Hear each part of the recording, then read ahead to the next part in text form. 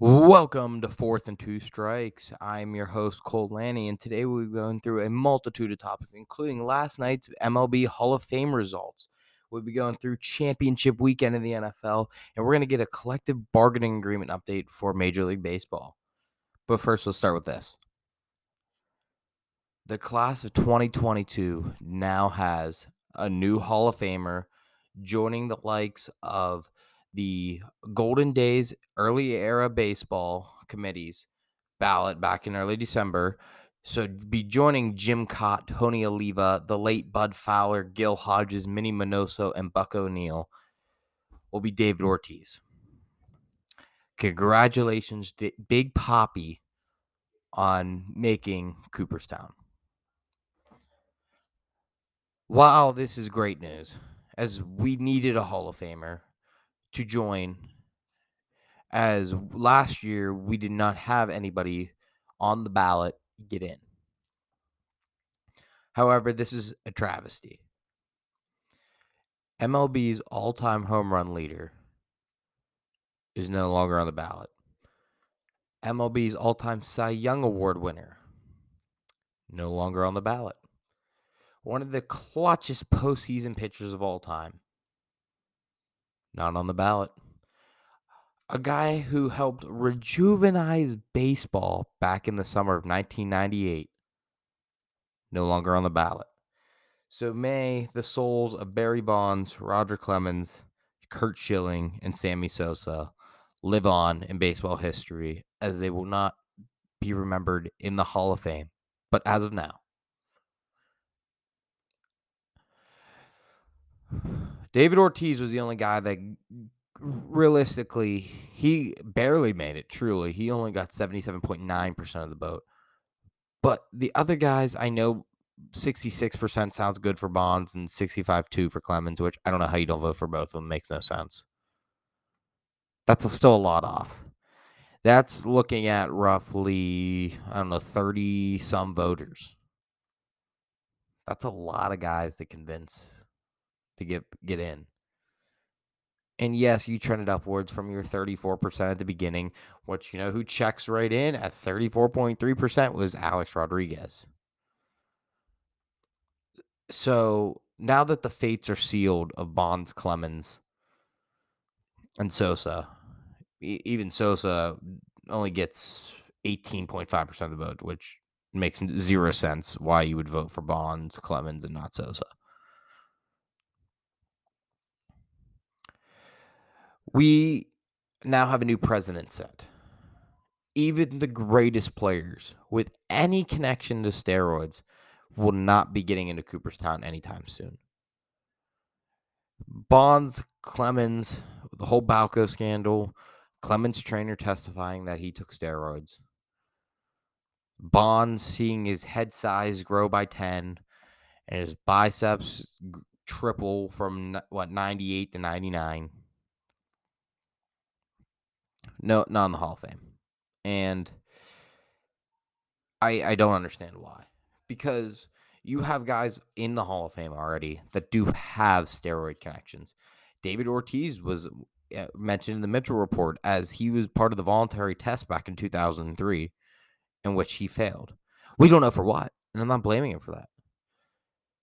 But his name is linked to steroids. Guys like Mike Piazza were linked to steroids at some point or another. Jose Canseco called out Pud Rodriguez in his book, where he called out everybody that he was on steroids. Yet those guys are in the Hall of Fame.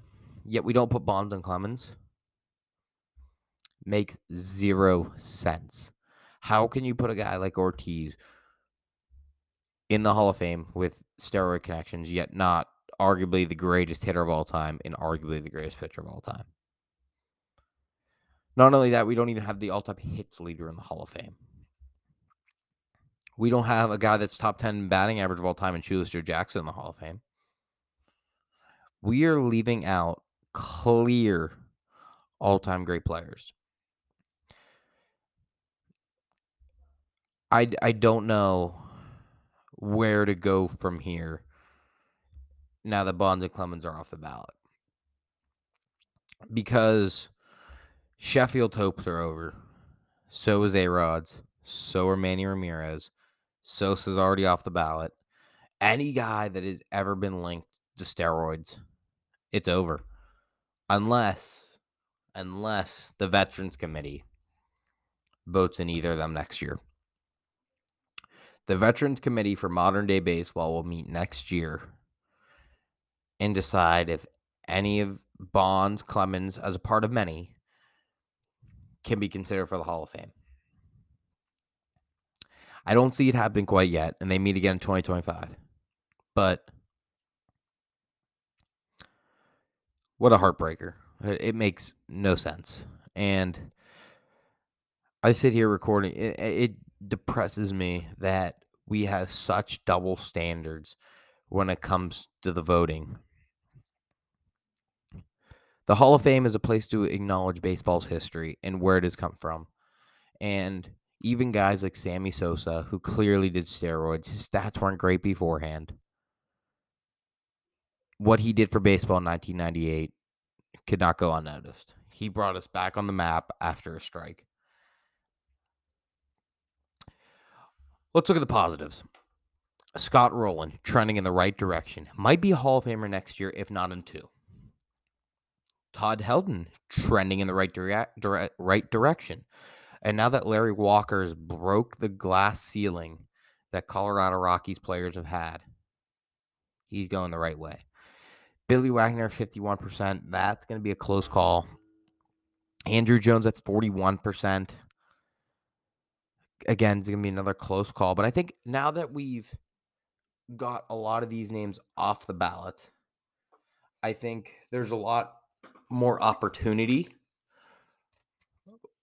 for these guys to gain votes, because now the ballots aren't clogged up with having to vote for Bonds, having to vote for Clemens, having to vote for Sosa, having to vote for Schilling.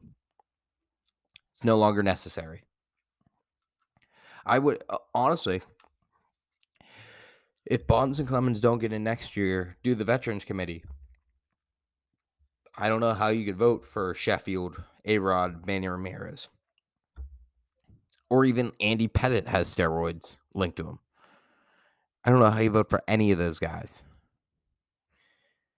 Because if the greatest of all the steroid guys can't get in, then nobody can. It's simple as that, in my opinion. So next year, when I come back and try to get my vote again, I'm going to be skeptical about voting for A-Rod, Sheffield, and Manny. He, with Sosa, Clemens, Bonds, they were, and Ortiz, in my opinion, they were the steroid 7. The 7 guys that have dirt on all of them, and guys that were connected to steroids, linked in some way or another. You look at next year's ballot, and the good news is there's a lot of way for Rowland, Helton, and Wagner. I expect them all to be up big time, and I hope Andrew Jones is as well. Jeff Kent, I believe next year is his last year. I could be wrong. Could be 2 more years. And that would be the only other guy that can get a boost. Because now that Ortiz is gone, Bonds and Clemens, the highest voting guy would be Rowland. Schilling's gone. Helton's next. And you clear off some of the steroid guys. And honestly, if they can't get in, then if you don't vote for Sheffield, Rodriguez, Manny, that's 7 votes on my ballot personally this year that might not be there next year. And I will vote Rowland, Helton, Wagner, Andrew Jones for sure. And probably Bobby Brady. Those are 5. I'll tell you, I vote for next year. But other than that, I don't know what my ballot looks like. And obviously, it's too far in the future to tell that. But I don't know if I could vote for A-Rod now. I don't know if I could vote for those guys. Because if Bonds and Clemens can't get in, none of them can. I've always been an all or nothing guy in that regard. All right. It's enough Hall of Fame. We need to pump the brakes a little bit on this, and let's transition here into the NFL. We are approaching championship weekend after probably the single greatest divisional playoff round of all time, including maybe my favorite game I've ever watched of all time on what happened Sunday night between the Bills and Chiefs. How does that happen? How does Gabriel Davis, of all people, and I loved Gabriel Davis. He was a big time sleeper for me in fantasy, but I did not expect him to put up 4 touchdowns. He talking about fantasy, he broke the all-time fantasy points record in the playoffs. Isn't that amazing? Gabriel frickin' Davis. Uh, uh, Uncanny what he did. And then Tyreek Hill does what Tyreek Hill does. He gets the ball in his hands, and he makes magic happen. And then Bills go down, score again with Gabriel Davis. Leave 13 seconds on the clock. I'm like, oh, this game is over. Here comes marching in Patrick Mahomes, and 2 throws later with an absolute seed of a seam route to Travis Kelce, which I don't know how you don't give inside leverage on that play, because you have 2 timeouts. Kansas City has 2 timeouts left, so they can stop the clock, so you don't need to press the outside. Honestly, I would try to leverage inside and make the guy work out, because what that does, that takes more time off the clock. You only had 8 seconds left when you run that play. I don't know how you let him get open. But what a throw, what a catch, what a clutch kick by Harrison Butker, and I knew whoever won that coin toss in overtime was going to win the game. Talking about that, can we address how bad the NFL's overtime rules are? Look, I'm all in support of a shorter game that's less injuries and getting the product on the field, not having it super diluted by having the college problem with 19 overtimes or whatever the heck Indiana and Penn State did this year with the alternating 2-point conversion and it scores like 18-16. It was an awful football game. But in my opinion, you need to change one thing. Change the overtime rules in the postseason. I'm okay if you keep them in the regular season. It's like baseball's stupid ghost runner on second base in the 10th inning that they done the last 2 years. Worst rule ever.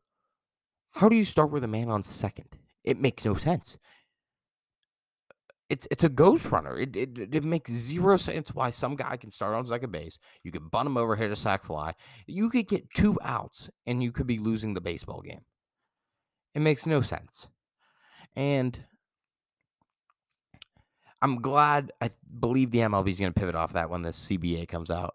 But I was okay with that rule maybe later, I don't know, the 13th, 14th thing, when a game starts to drag.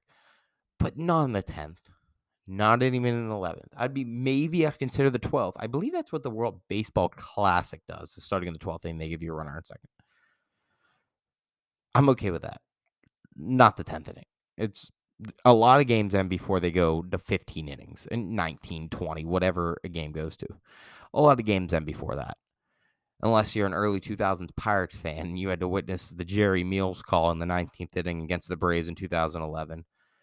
And then they had a game against the Cardinals of all of the year that went 19 innings as well. Unless you are part of those teams, most games don't end up going that far. And but you notice the MLB eliminated that rule for the playoffs, meaning they didn't have that issue in the playoffs. That's why I'd be okay is if you kept the rule to limit injuries, because I know that's the goal, because the more plays, the more injuries, the longer guys on the field, the more fatigue, the more likely they are to get injured. And I know that's the number one thing when it comes to anything. That's why we moved the kickoff up. That's why I moved the touchback up. We're trying to limit the full-fledged contact injuries on dangerous football plays. But please change the overtime rules in the playoffs. I've looked at the stats, and in the last 11 games in playoff history, 10 of the 11 teams that won the coin toss won the game. And the only exception is the 2019 NFC Championship game where the Saints got hosed out of going to the Super Bowl by the no call on Tommy Lee Jones down near the goal line. Tommy Lee Lewis. But 10 of 11, and 7 of them have went down, scored the touchdown, it's over. That's too much. It happened in Super Bowl 51 with the Patriots and the Falcons. The Falcons' defense was gas. They were on the field the whole game. But you know what you do? I think I could solve the issue. You make them go for 2 if they get the touchdown. That way, you make both teams do it. In that manner, then, hopefully we can end after if both teams match each other on touchdowns, hopefully we can end. One gets 2, one doesn't. But in the playoffs, you need to change the rules. Now, if each team possesses the ball, I need each team to possess the ball. As in, if you score a touchdown, fair game, they have to match your touchdown. If you get a field goal, they get a field goal, then we keep going. That's how overtime rules work. But I need both teams to get possession of the football. It's simple as that. It's an awful, awful, awful rule. The best analogy I heard is that it's like hitting a walk-off homer on the top of the 10th. It doesn't matter. It's the top of the 10th inning. Josh Hamilton had a go-ahead home run back in the 2011 World Series in Game 6, 10th inning. Should the game been over? Because it should be sudden death? No.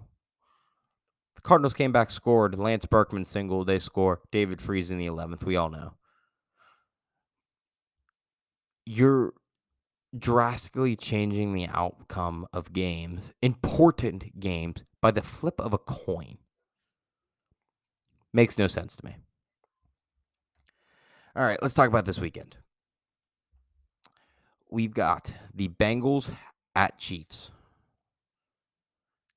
We've seen this matchup just a couple of weeks ago where the Bengals showed who they really are and that they're a very good football team. And they took down the Chiefs in Cincinnati. That's the thing to remember. We are moving to Arrowhead. Arrowhead's a very tough place to play Patrick Mahomes in January.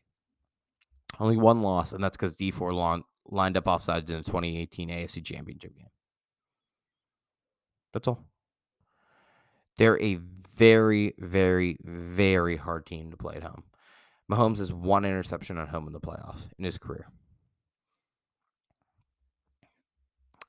That's going to be a tough game. I think Cincinnati needs to play one of the better games they've played all year if they want a shot at winning that game. Looking at, we'll go to the other side before we start talking about spreads. Looking at the other side, we have Rams, Niners, 3. Third time this year. Don't you love when the divisional rivals beat each other, especially in the championship game? It gives me shades of the 2008 AFC Championship game, Baltimore going to Pittsburgh. What a game that was. Hard-nosed football. It was cold. Troy Polamalu seals the game. That's good football, and that's what I'm hoping we're going to get here. And we all know the bugaboo of Shanahan and McVay. The Niners have taken 6 in a row against the Rams. Just when everyone thinks that Sean McVay is the young coach of the future, he's good looking, he's smart, he recalls everything. There's a guy that has his number, and he might be slightly older, only 7 years. He's still a young man at 42. Kyle Shanahan. Kyle Shanahan was the original young genius coach. Remember when he got the Niners job, everyone was like, whoa, watch out for this kid. And what does he do that year? They trade for Jimmy Garoppolo, and he goes undefeated when Jimmy G starts. He was poised to take that step to the next level. And you see now with Shanahan make it to a Super Bowl, very similar to McVay, may I add. And then going back to the playoffs a couple of years later with a quarterback in which you believe is limited. That's why the Niners traded all those picks to the Dolphins and got Trey Lance. Shanahan wants what McVay has. McVay has a star at quarterback. Matthew Stafford is a star. One of the best arm talents I have ever seen. He makes throws in clutch situations better than anyone I know. But he played for the Lions. And those clutch throws in those situations, you know what all that did? It made the Lions record 1 game better. So it took them from, at that time, being 5-11 to 6-10. That's all it did. But there's a reason McVay's offense looks different this year. It doesn't look limited. He's pulled out all of the stops with Stafford. And Stafford could be erratic at times. But man, is it pretty when it works. And that's all McVay wanted. He wanted a guy that he could open up the full playbook to, and that he knew no matter what he did, he would the guy making the throw could execute. And I hope Trey Lance, I hope the best for him, and I hope he's the same way. I hope he's Shanahan's new toy that he could use to run Shanahan's offense that he likes to use. Because we know Shanahan's a run-first offense. Well, you got a quarterback that could run. Jimmy G's a limited pocket passer that opens up the playbook by he's a good play action passer. He's enough mobility to do that. But he doesn't have enough mobility to run for 10 yards. Trey Lance does. Trey Lance is going to be a very, very complex and interesting case next year because he's barely thrown the football over the last couple of years. And I hope this year helps him. He needed his city year. He went to North Dakota State, and they didn't play football in the COVID pandemic year. Trey Lance is super exciting, and I hope this matchup between these two coaches is a joy for years to come. All right, we'll have enough of me ranting about how Trey Lance and Matthew Stafford or, whatever. Let's talk about the lines for this weekend. So first, we're going to go to the AFC. Looking at FanDuel Sportsbook right now, the line is Chiefs -7. I think that sounds a little high, but maybe where I'd put it. And we'll just go to the other side first before we talk about these lines or a little bit more about these. Rams favored by 3.5. That sounds right. I would maybe put that at 3. Maybe I'd move the other game to a 6. But the Vegas knows what they're doing. And I don't touch over-unders. I'm not a big guy into those numbers. But the big thing to see here is if you believe that Shanahan owns McVay, you take the Niners, but you don't take the Niners to cover. You take their money line of +154. And if you believe Joe Burrow is that special and he could dethrone the king of the AFC for the second time this year, which has never been done, no one's beat him twice in 1 year, take Bengals money line +275, and let me tell you why.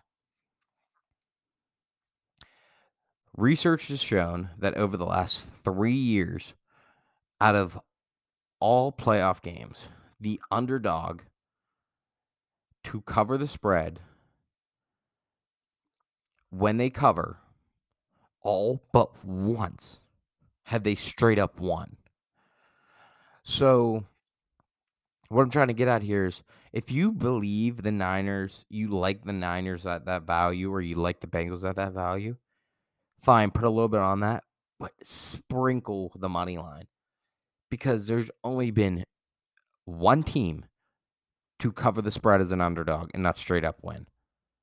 So it's either the favorite wins or the underdog straight up wins and covers in the process. So if you have any money to throw around and you believe one of these games could be an upset, as in you think, hey, Shanahan owns McVay, I like the 3.5. You know what? Don't even do the 3.5. Do the money line +154. It's the better value pick. If you love the Bengals +7, I would put money on the money line. I think that's where your best value comes from. All right, let's turn chapter here. Not talk about betting anymore. Let's talk about a little bit of the key players in these games to watch out for. In the Kansas City-Cincinnati game, I have a list here of guys that I believe you're going to watch and you're going to see them all over the field. And if they play well, their team has a good shot at winning. For Cincinnati, I got Burrow, obviously. I got Chase, Higgins, Mixon, and Hendrickson. So 4 offensive guys, 2 receivers, which I think it's going to be huge because Chase burned them a lot in the first game. I think it's going to be huge for Higgins to have a great day as well, because I think they're going to really shade over on Chase's side of the field a lot because they don't want him putting up the 203 touchdowns that he did last time. I think you really need to get T. Higgins involved in this passing game. And if he's involved, you're in a very good spot. Also, not to mention the slot receiver, Tyler Boyd. Tyler Boyd put up over 800 yards in the regular season. If you could get the ball his way, and maybe if you could get the double coverage on Chase, utilize your other two receivers. They're both very good. I think Mixon, they need to control time of possession. And I think Mixon is a key to that. He's a hard-nosed runner, finished with over 1,000 yards. He needs to run like he's been running all year. And I believe Trey Hendrickson plays the biggest role in that defense. I think Jesse Bates is great as well. But I think Trey Hendrickson is the disruptor. He's always in the backfield. He feels like he gets a sack a game. He wears the no football gloves, which I don't know how he does. But Trey Hendrickson is an impact maker. There's a reason they paid him all that money in free agency last year to lure him away from the Saints. Trey Hendrickson wreaks havoc. He's a game wrecker. And that can't go unnoticed on the game on Sunday. On the other side, we have Kansas City. I got Mahomes, Hill, Kelsey, and does Tyrann Mathieu play on the defense? Because I think Tyrann Mathieu is instrumental in what that defense does. You saw them let up all those yards in that game against the Bills because they had Danny Sorensen on the field too much. They need Tyreek Hill to be back. Or, not Tyreek Hill. Tyrann Mathieu to be back from his concussion. If so, I like the Chiefs in that game to win. I'm not going to give you gambling advice, but I do like them to win. If Tyrann Mathieu plays. If he doesn't, definitely sprinkle Cincinnati's money line. All right, let's run through these other two teams. We got San Fran, the best player in San Francisco. I don't care what anyone says, is Trent Williams. Best run blocker in the league. Best left tackle in the league. What he did last week in motion on a bum ankle when he takes out Rashawn Gary, who's had a fantastic year for the Packers. What a gutsy performance from Trent Williams last week. Unbelievable. Deebo Samuel is the biggest Swiss Army knife in this league. He's a running back. He's a receiver. He's a better version of Cordero Patterson, to be frank with you, and I didn't know Cordero Patterson could do all that he does. A great player. I think Ayuk's going to have a big day because I think Ramsey's going to be a lot on Deebo. So I think Ayuk's really going to have to show his value, especially if the recently unretired Eric Weddle is shadowing him over the top. I think Ayuk's the big X factor here on the offense. I think Kittle's going to have a good day. I think you got to get him the ball a couple of times. Nick Bosa is going to be in the backfield, and Fred Warner, hopefully he's healthier than he was last week, and I hope he plays an instrumental role if they have a chance at winning. For the Rams, Stafford, just don't turn the ball over. Just don't turn the ball over, Stafford, and you're going to win the game. Your team's too good. Cooper Kupp's the best receiver in football right now. What he does is unbelievable. His routes are incredible. The way he knows how to sit in defense is remarkable. Cam Akers, watch out for Cam Akers. He's coming off a 2-fumble week. Let's see how that's in his head. Let's see if he's all up there right now. If he's the athlete that he is and he's out of his own mind or out of his head, he'll be fine. He's going to have a great day. OBJ seems to catch a touchdown every game that he plays for the freaking Rams. I don't know why, but he does. Von Miller, watch out for Von Miller, especially if Trent Williams, who did not practice today. If he doesn't play, Von's going to have a field day. Ramsey's obviously got to cover Deebo, best corner in the league. Leonard Floyd's a big impact linebacker. AD, I mean, what is it more to say about Aaron Donald? He's probably right now the second best defensive player in the league, in my opinion, behind TJ Watt, because I think TJ Watt just does so much rushing the passer that it doesn't even matter with the fact that you have 22.5 sacks. There's no one that compares to that right now in the NFL. AD is unbelievable, though, and track record-wise, probably the best defensive player if you're going to take the last 4 to 5 years into sample size. And the question is, does Andrew Whitworth play? After sitting out last week due to an ankle injury, does Andrew Whitworth play? If he plays, he's going to go against Bosa. So watch that matchup. So my two matchups to watch are an injured Trent Williams against Von Miller and an injured Andrew Whitworth against Nick Bosa. Those are the matchups to watch. And if you believe if Trent Williams is out or Whitworth, you definitely want to sprinkle each other's money line or to cover the spread. Up to you. All right, let's pivot into this. Before I give you my predictions for what's going to happen this weekend, I want to touch on the potential Super Bowl matchups that we could be seeing February 13th in LA. First, let's talk about Niners Chiefs. It would be a rematch of Super Bowl 54. Let's see if Jimmy G can get that revenge for that deep post route that he missed Emmanuel Sanders. We've seen that Super Bowl. I feel like it would play out the same way. Not too many different pieces on either side. Yes, the Niners now have Trent Williams, the emergence of Debo. You know, he was a rookie that year. Ayuk wasn't on that team. Bosa's rookie year pre-ACL, but I think that would go the same way that it did in real life, and I think it might even be a bit more lopsided because I think Mahomes really fine-tuned a lot since then. He's learned a lot since that Super Bowl. And I don't think the Niners defense is as good as it was that year.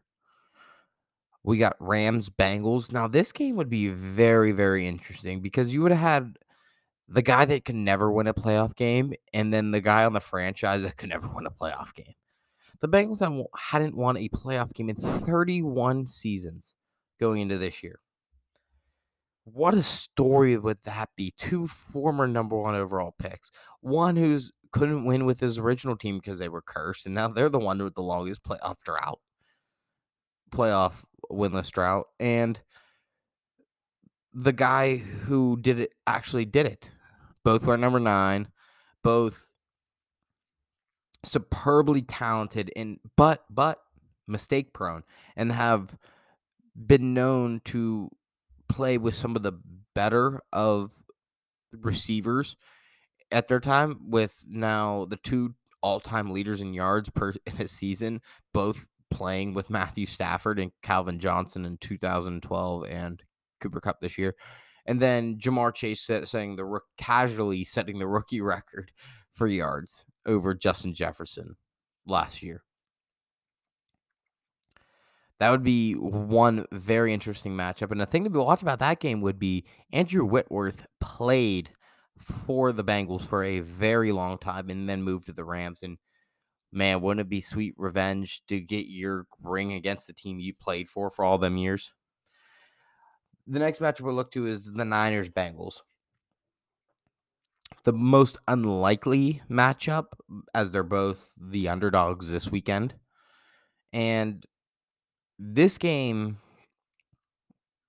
would be very interesting because you have Cincinnati with their franchise quarterback, and the Niners think they have the franchise quarterback, but he's waiting in the wings. And that game would be some of the best young receiving talent in the NFL with Higgins, Chase, Ayuk, and Debo. And it's just that the matchup's not very appealing. Appealing for me as a football fan, yes, but not appealing for the general public. They don't want to see a small market like Cincinnati and a bigger market, yes, in San Francisco, but that's not the game everyone wants to see. The Niners Chiefs would draw a pretty good audience. So would Rams, as the Rams are at home too, to remember. And the Niners are so close to the Rams, it's virtually at home. So either of them going to the Super, well, one of them will, which means the stadium is going to be predominantly of one team in favor of the NFC. But probably the least appealing matchup easily out of the 4. And it would be a tough sell for the NFL. The thing they would have to market is the fact they played twice in the 80s. And that's with Joe Montana and Ken Anderson, and Boomer Sciences in the second time for the Bengals. And they would have to market like the drive that Montana had at the end of the game to win it in 81, and then beating him again to kind of cap off a decade of dominance that Montana's Niners had at that time. So this would be the third time seeing that Super Bowl. It's the only time the Bengals have ever made the Super Bowl. They've had to play San Francisco, funny enough. But this just doesn't have that marketability that some other games maybe would. And that leads me into the game everybody wants. Rams Chiefs. Everybody wants it. Don't they all? And you have the current greatest play caller in the history of football, in my opinion, Andy Reid, and the up and comer that wants to dethrone him in Sean McVay. And I think that creates one very, very good storyline for that game. Not only then you have the quarterbacks in Stafford and Mahomes, both uberly talented, with some of the greatest offensive pieces in the league. For crying out loud, you would have Hill, Cup, Cam Akers, probably CEH would be back at that point. Kelsey, Tyler Higbee's a good receiver or a good tight end. OBJ, that is an amazing, amazing matchup. And you know what? I've watched football over the last couple of years, and the matchup that everyone wants in the Super Bowl, once we get down to the point we're at now, I don't think it's happened in the last couple of years. And I know some people wanted I know last year probably was the second most wanted, in my opinion, the Chiefs Bucks, the Brady Mahomes rematch. But I think a lot of people wanted to see Rodgers versus Mahomes, personally. Because in that sense of the matter, you get two guys that are just wizards with the football. And given Brady's the GOAT, but Brady doesn't make the throws that Rodgers does or the throws that Mahomes does at the arm angles and the mobility to pull out of the pocket and just flip it downfield 50 yards off your back foot like Rodgers does. Those games, that matchup would have been fantastic. And then the year before, you got the Chiefs and Niners, but I think, again, Chiefs Packers might have been a little bit more desired because I think everyone wanted to see Mahomes play against Rodgers. And we missed it this year because Rodgers was immunized and not vaccinated and couldn't play in that game. And we missed a fantastic matchup. I thought it was going to be the game of the year. And the year before that, it's clear that nobody wanted to see the Patriots play the Rams at that time. I think everyone wanted to see Brady versus Breeze. We never got a Rodgers and Brady Super Bowl. Everyone wanted it. We never got a Kobe LeBron NBA Finals. The matchup that you want usually doesn't happen. And I do think the Rams are the better team, and I know the Chiefs are the better team. Well, maybe not because the Bengals do have their number right now.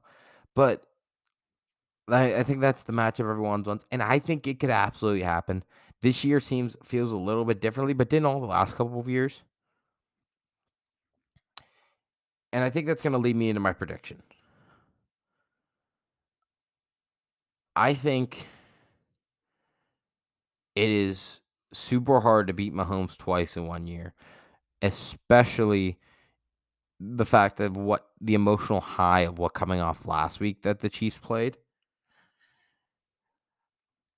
However, I think Burrow's got that ice in his veins enough to overcome that. And I don't think Arrowhead will really affect him. Him and Chase just have such a connection from LSU, from the national championship year against Clemson. I would sprinkle Cincinnati money line, but I'm going to pick the Chiefs in the game because I think for the Bengals to win, they're going to need a couple lucky bounces and a couple balls to bounce their way and a couple turnovers. Niners Rams is very interesting because every time I think McVay's going to finally beat Shanahan, like last game of the regular season where I was like, okay, McVay's got in hand. And then he blew his first halftime lead in his entire coaching career, and they lost in overtime because Stafford made a dumb pick. Stafford has not played well at all against the Niners. And I hope that changes. I love Matthew Stafford, but I'm skeptical about it because I do think there is a chance the Niners have his number and know what defense defensive schemes give him fits. And so in that regard, I would not be shocked at all if the Rams won, but I'm gonna pick the Niners. I think it's unless Trent Williams doesn't play. If Trent Williams does not play, this is a whole different story. I'm gonna pick the Niners though, because I don't think we usually see the best matchup that everybody wants in the Super Bowl. And I hope I'm wrong. I really do. I hope I see Chiefs Rams in the Super Bowl. That's a fantastic game, and I'd be super excited for it.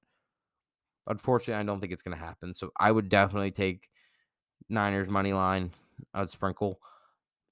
I'm going to take the Chiefs to win. I probably won't touch the spread there. I think 7's a little high, but not enough for me to make a confident bet. I wouldn't do anything with that. So I'm going to take a rematch, and the opening spread right now for that would be Chiefs -3. I would pound the heck out of that. I think the Chiefs are the better team. They have the better quarterback. Simple as that. Better quarterbacks usually win the game. I mean, obviously everyone knew Nick Foles was better than Tom Brady that year.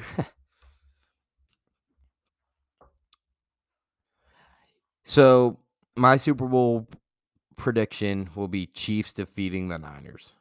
I will go on record saying that now. But I hope I'm wrong, and I hope we get to see a Rams-Chiefs Super Bowl. And if we do, we will talk about that next week, and we will start our coverage of the Super Bowl and all the headlines coming out and reviewing these two games, which are, I don't know if they could live up to what last week's games were, but I hope they do.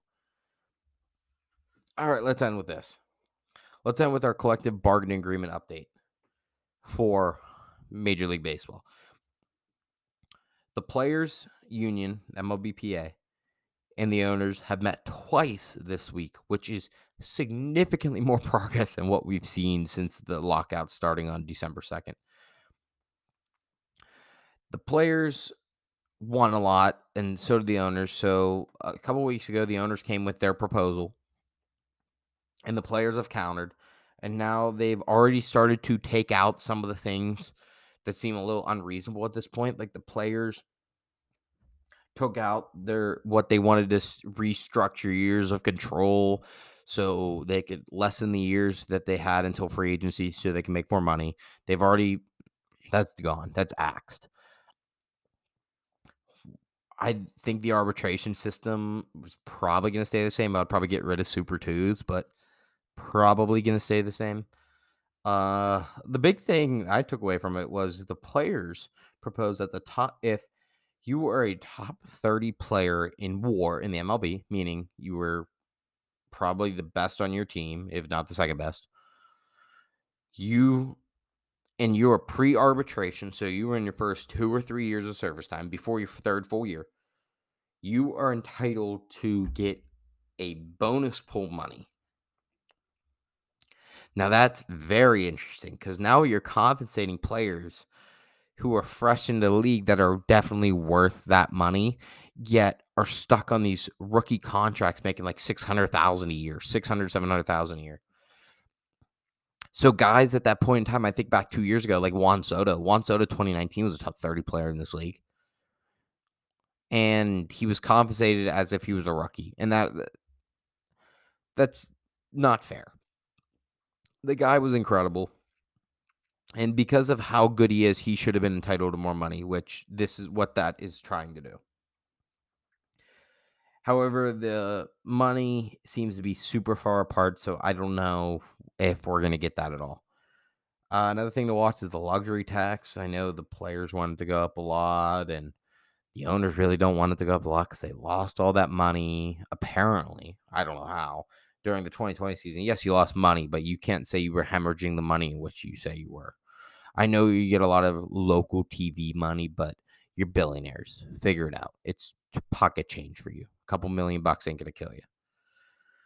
I think it's good to see that they are making progress with the CBA, and I hope they continue meeting. I know it's going to be a little ugly here with stories coming out, this and that, but I I would be okay with a modified spring training, but I want spring training to start relatively on time, maybe a week or two after would be fine. But I want MLB to have their season start April 1. And it's simple as that. And if you don't, it's a failure. It's a failure on both sides. I always side with the players. Hardly ever do I side with the owners. But I need to side with both the ends when I say this has to be done by April 1st. It is simple as that. It has to be done. We need to have opening day, April 1. We need to have the national anthem being sung with the flag out on the outfield, the big outstretched flag, and people on the line with their hands behind their back. If not, it's I can't even imagine a situation and I don't think it will happen. I think it will be done. I think we will be playing baseball sooner than later. But I want this to be done soon because I would get these free agents signed. There's a big free agent from Houston, played shortstop, bang, bang on the trash can. Carlos Correa, he's on the open market, and he just switched clients too. He's with Scott Boras now, so expect a lot of moolah going into his pocket soon. So I think baseball is going to happen soon, and I think we're in a good spot that they have now met twice in the last week, and that is now 3 times over the last 3 months or almost 2 months. Progress. It might not be a lot, but it is progress. Can't say the same for Hall of Fame voters, considering we have guys like Rob Parker giving a ballot, in which he voted for Bonds, Clemens, Sheffield, and Sosa, nobody else, because he said Ortiz wasn't good enough before steroids. Yeah, Sammy Sosa had a 30-30 season. Yeah, but last time I checked, he didn't have 360 home run seasons. Your argument is asinine. You had a guy, Barry Bonds, who won 4 consecutive MVPs on steroids. I get he had 3 MVPs before he was great, but he was a great player, not Jesus Christ with a baseball bat. And okay, I can't get back into this argument. I'm just gonna get more and more furious at baseball writers. Can we also change the name from BBWAA because it's the Baseball Writers Association of America? But this association is so old that the B's are for baseball when those are 2 separate words. Beyond the point. I'm beyond that. Not really. But I think we're going to wrap up here, and I will talk to you probably post this weekend, and we'll do a recap of the NFL, and we'll see if there's any more progress with the CBA, and catch you around. Thank you.